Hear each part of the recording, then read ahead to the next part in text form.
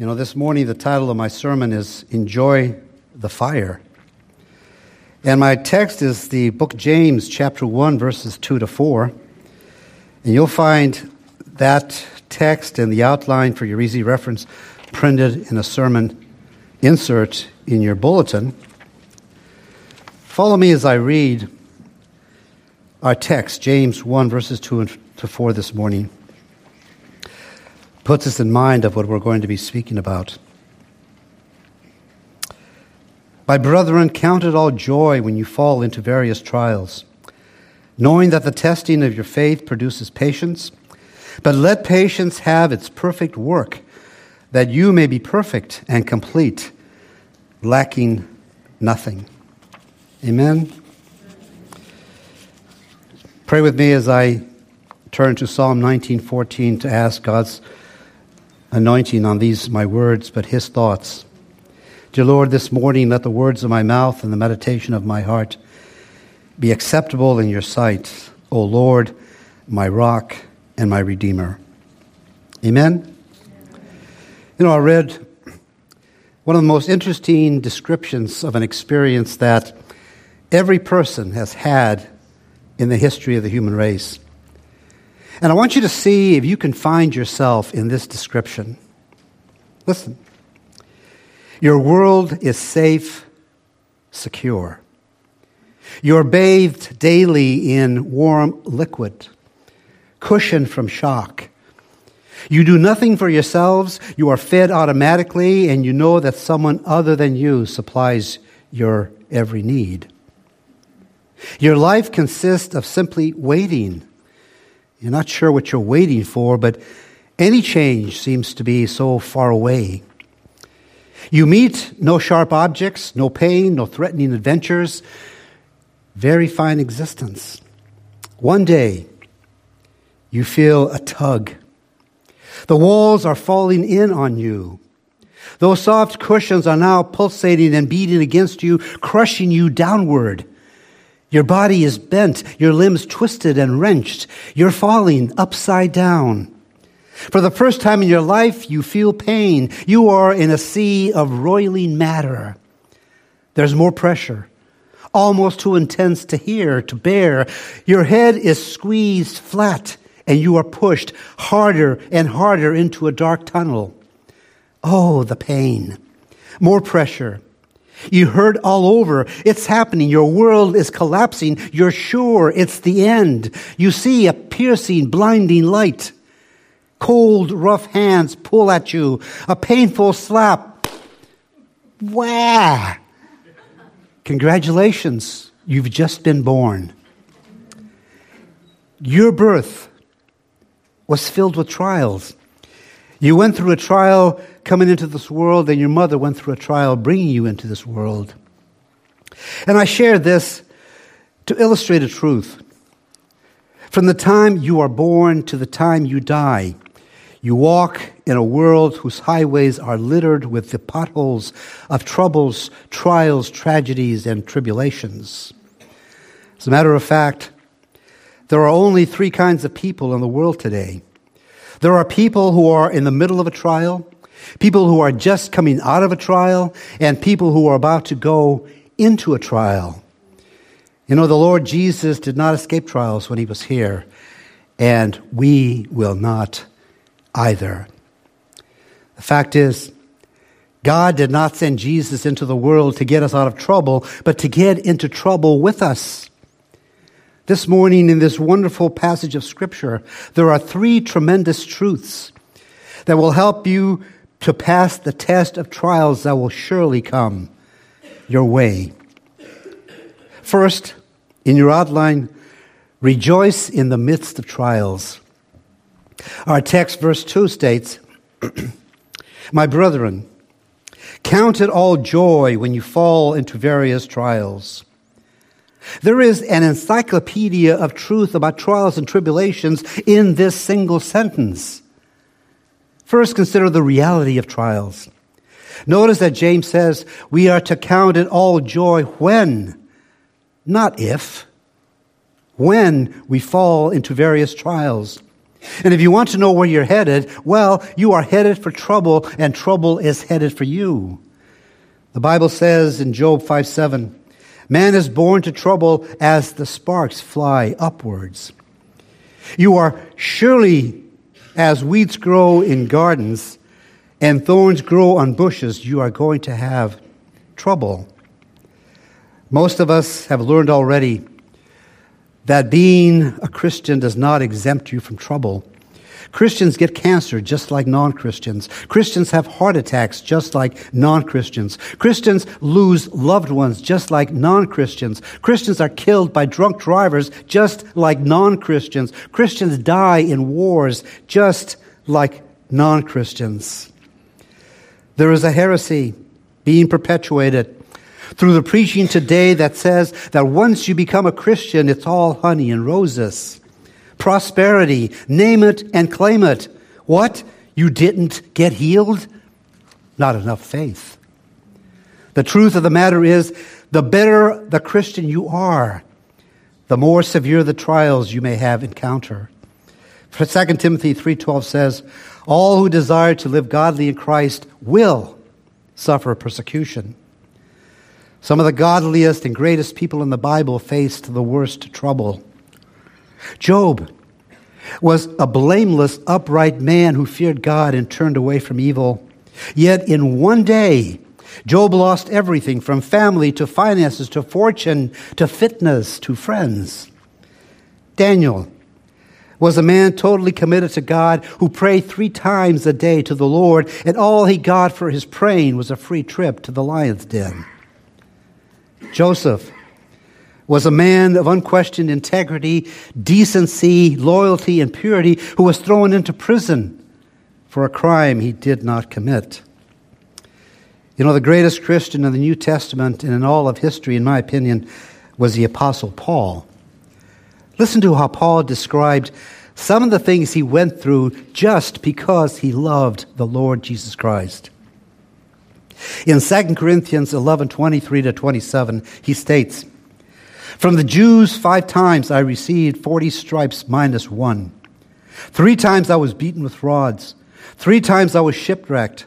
A night and a day I have been in the deep, in journeys often, in perils of water, in perils of robbers, in perils of my own countrymen, in perils of the Gentiles, in perils of the city, in perils in the wilderness, in perils in the sea, in perils among false brethren, in weariness and toil, in sleeplessness often, in hunger and thirst, in fastings often, in cold and nakedness. And you think you have troubles?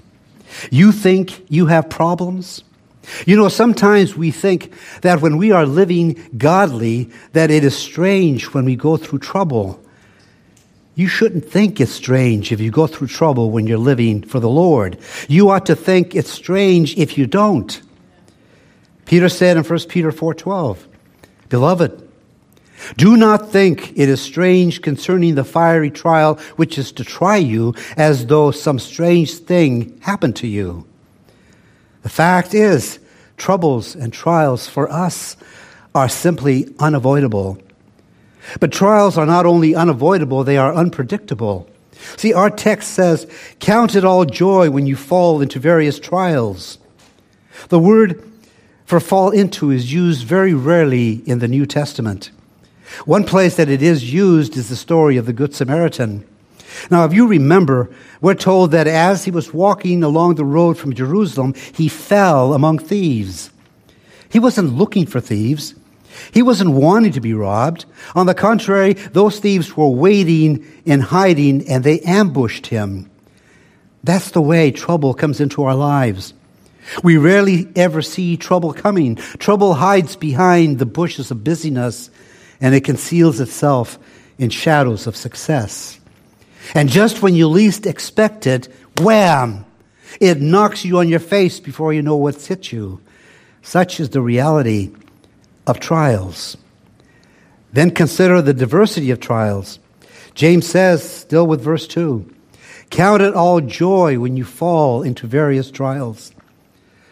From the Greek word for various, we get the English word polka-dotted. That is, life is dotted with trials, They're everywhere, from little irritations to great tragedies.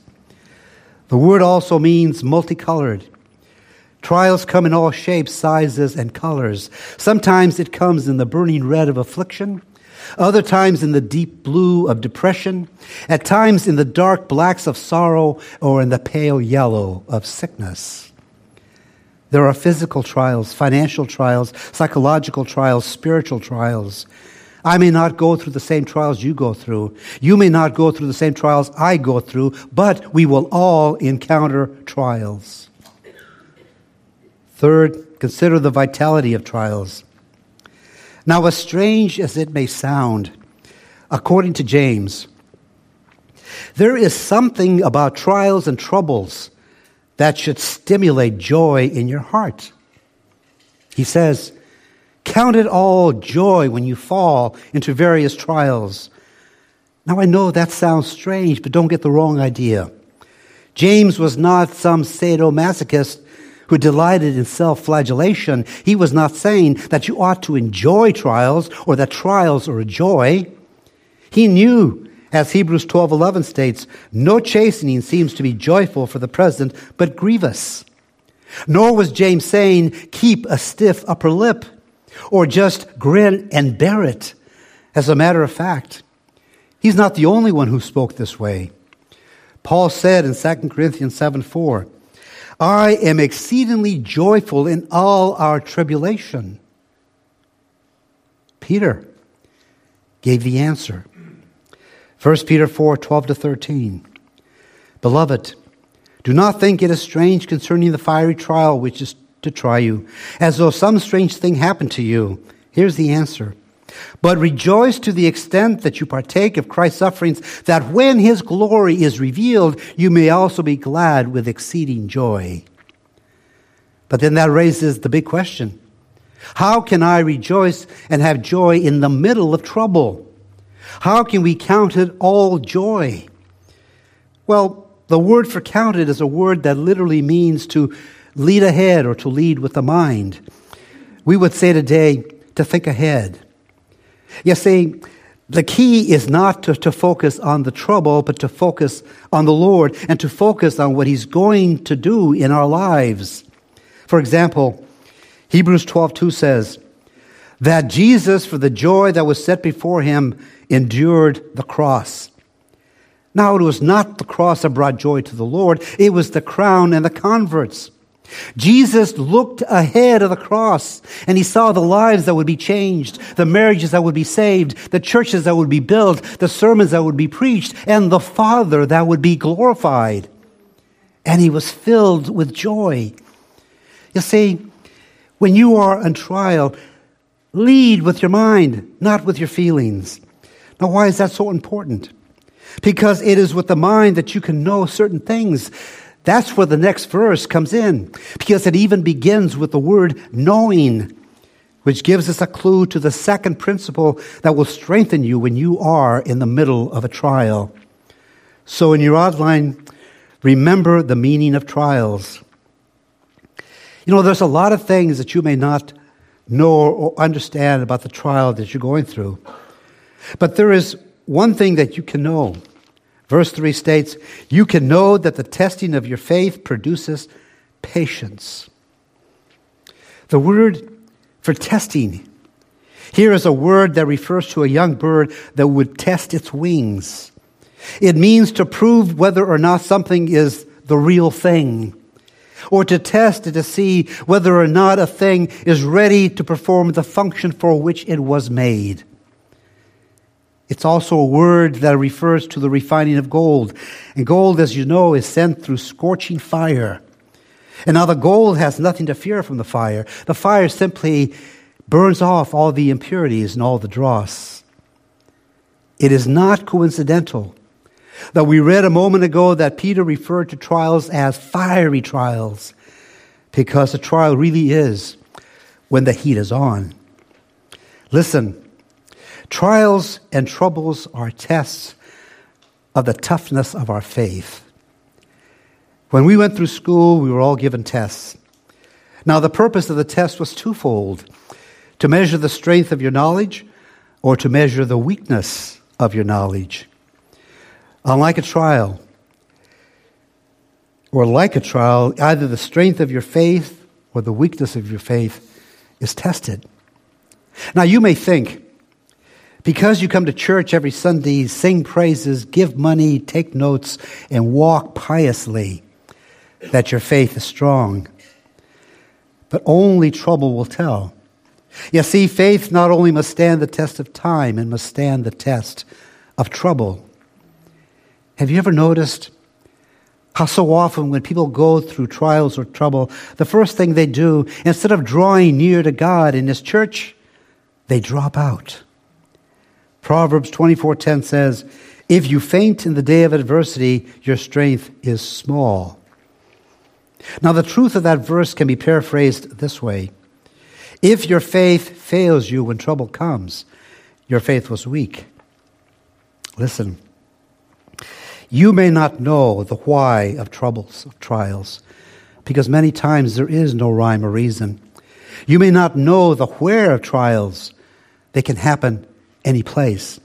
You may not know the when of trials, because they can happen any time. But you can always know the what of trials. Every trial is a test and is made up of two questions. Every time trouble comes into your life, you need to remember that God is asking you two questions. Do you trust me? And two, how much? And you well know the Bible says in Hebrews 11:6, without faith it is impossible to please God. Therefore, the stronger the faith, the greater the pleasure it brings to Him.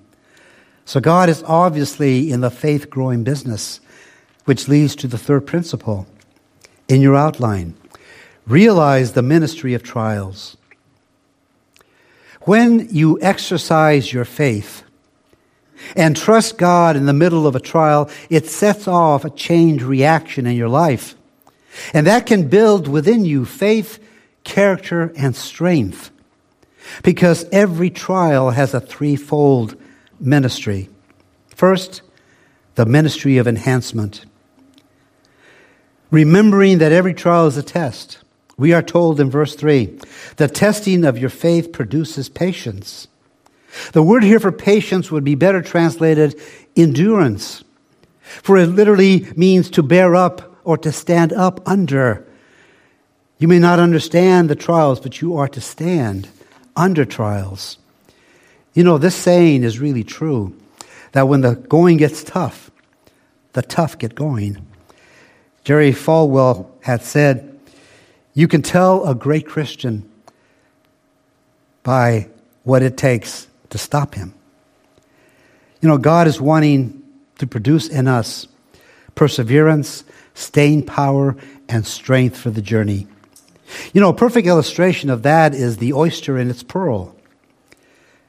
Did you know that pearls are the product of pain?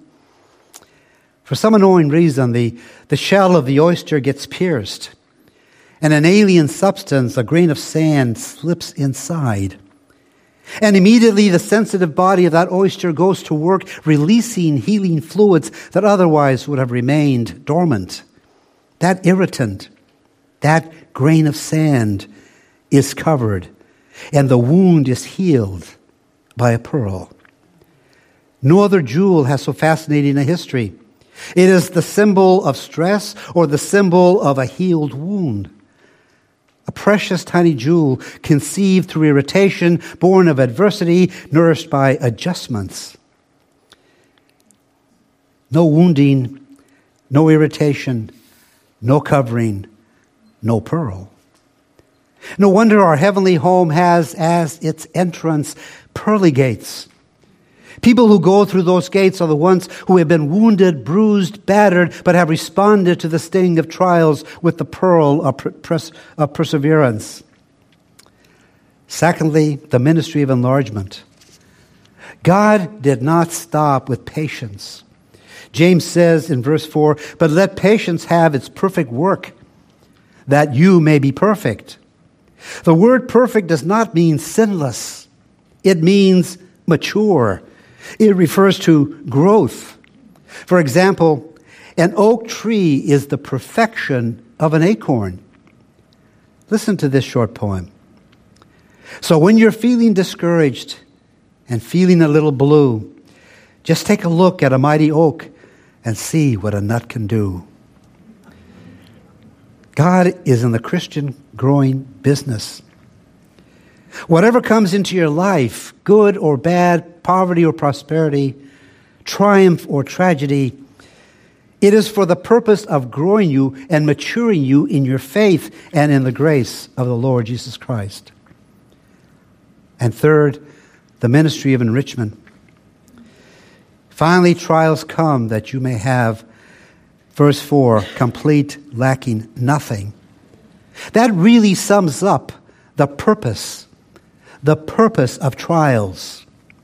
Listen, a suffering, crippled woman came to her pastor, trembling and weeping, and said, "Why has God made me like this?" He wisely replied, "God has not made you. He is making you." Our loving Father is the master craftsman. We are the raw materials. Trouble and trials are the tools. Character is the product. You remember that. And the next time the heat is on, you can enjoy the fire. Amen? Kate has a closing song. Listen up, and I'll be back. Problems arise in your life that the Lord is sending your way, you have nothing to learn on. And the reason you eventually learn to trust in Jesus, because your walk becomes more mature. You become more mature in the faith. And that's because you're withstanding these trials. And the more intensity, the closer you walk with Jesus, the more Christ-like you are, the more intense the trials are to make you even more. But the good of it is this, that you have learned to trust in God. It's the kind of thing that when we were young, it took very little to throw us off path. I mean, I can't take this. But now we see our kids and our grandkids doing that. But we have learned to trust in Jesus. We have learned through it all. So somehow we've got to communicate with our children that all the junk that they're going through, all the trials and the tribulations, all the downs and all the defeats, that God has a purpose and He loves them so much that they're going to learn to trust in Jesus. And that's what it's all about. See, our kids don't get it because we didn't get it. We still don't have it. There's still a lot more coming. But our kids have to know that they're getting a lot of stuff thrown in their face, a lot of obstacles thrown in their face. It's time to be joyful because they can see the end is that Jesus can be trusted and Jesus loves them. They have to understand that. That's what we had to understand. They will too. So this morning when we leave here, keep that in mind. Remember that the joy that you should have and you will have is because you've come to a realization that God, Jesus, loves you so much that He's making you what He wants you to be. And what better security is that to be where He wants you to be? So when you leave, take the gospel, of which this is a part of, and take it to your family, to your children, to your grandkids, to your neighbors, and proclaim it. Proclaim it in the name of the Father and of the Son and of the Holy Spirit, because we serve the one true God. Amen? Amen. Have a great day.